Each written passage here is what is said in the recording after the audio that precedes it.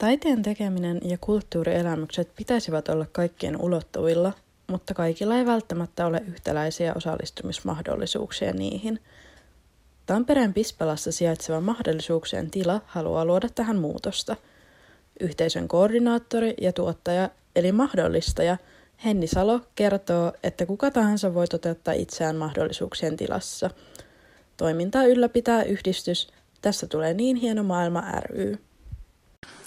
Mahdollisuuksien tila on tämmöinen yhteisöllinen kulttuuritila Pispalassa ja halutaan täällä mahdollistaa ihmisille paikkaa, missä voi toteuttaa itseensä ja tapahtumia ja pyritään luomaan myös yhteisöllisyyttä alueelle. Toimintaan voi osallistua kuka vaan, eli halutaan myös kutsua ihmisiä toimimaan ja tekemään yhdessä ja näin, että ei ole sillä mitään rajoituksia sen suhteen. Mahdollisuuksien tilassa on tarjolla muun muassa tapaamisia, esityksiä, työpajoja, keskusteluja, näyttelyitä, juhlia, luentoja, harrasteryhmiä, kursseja, keikkoja ja avoimia illanviettoja. Tilan voi vuokrata omaan käyttöön tai osallistua järjestettyyn säännölliseen toimintaan.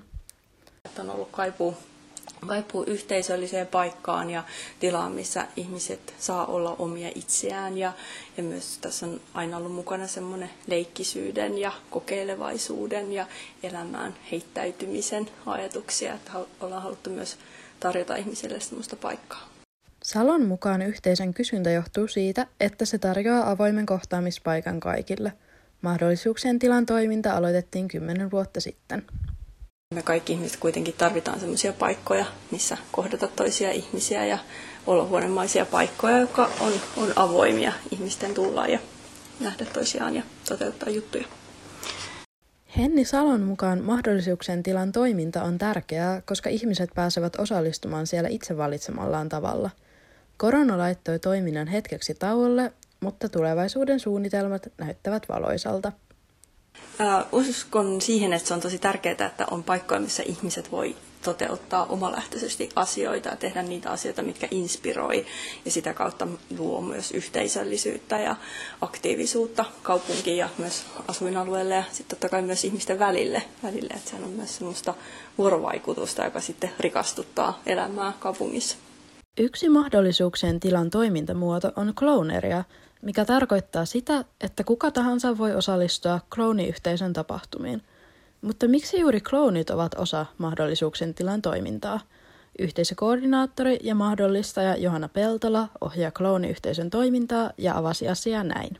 No, mä lähestyn klooneria paljon semmoisen sisäisen kloonin kautta, eli se on jonkinlainen tila ihmisen sisällä, joka on ehkä sallivampi ja semmoinen lapsenomaisempi, yhteydessä hyviin tunteisiin ja sitten myös omaan kehonsa. Klooni liittyy tietenkin semmoiseen hölmöyteen, mokailuun, hassuuteen, iloon, nauruun, tämmöisiin asioihin. Me harjoitellaan täällä paljon kloonin läsnäoloa ja sitä kloonerian avulla asioiden ihmettelyä ja tutkimista. Tampereen ensimmäisiä kloonifestivaaleja vietettiin 17-20. marraskuuta. Tapahtuman suunnittelu aloitettiin jo 5 vuotta sitten.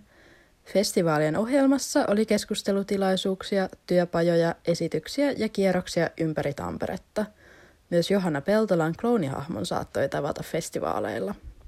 Terve! Mä olen ruutiklouni. Mun mielestä meidän klounien pitää ainakin pystyä mennä sellaisiin tiloihin, että me ei tiedetä eikä me osata ja me ollaan jonkun uuden asian äärellä. Ja musta ihmisten ehkä yleisesti pitäisi uskaltaa mennä sellaisiin tiloihin, koska sitten ne vaan voi kasvaa, eikä pienentyä, vaan kasvaa. Vuodesta 1989. Radio Moreeni.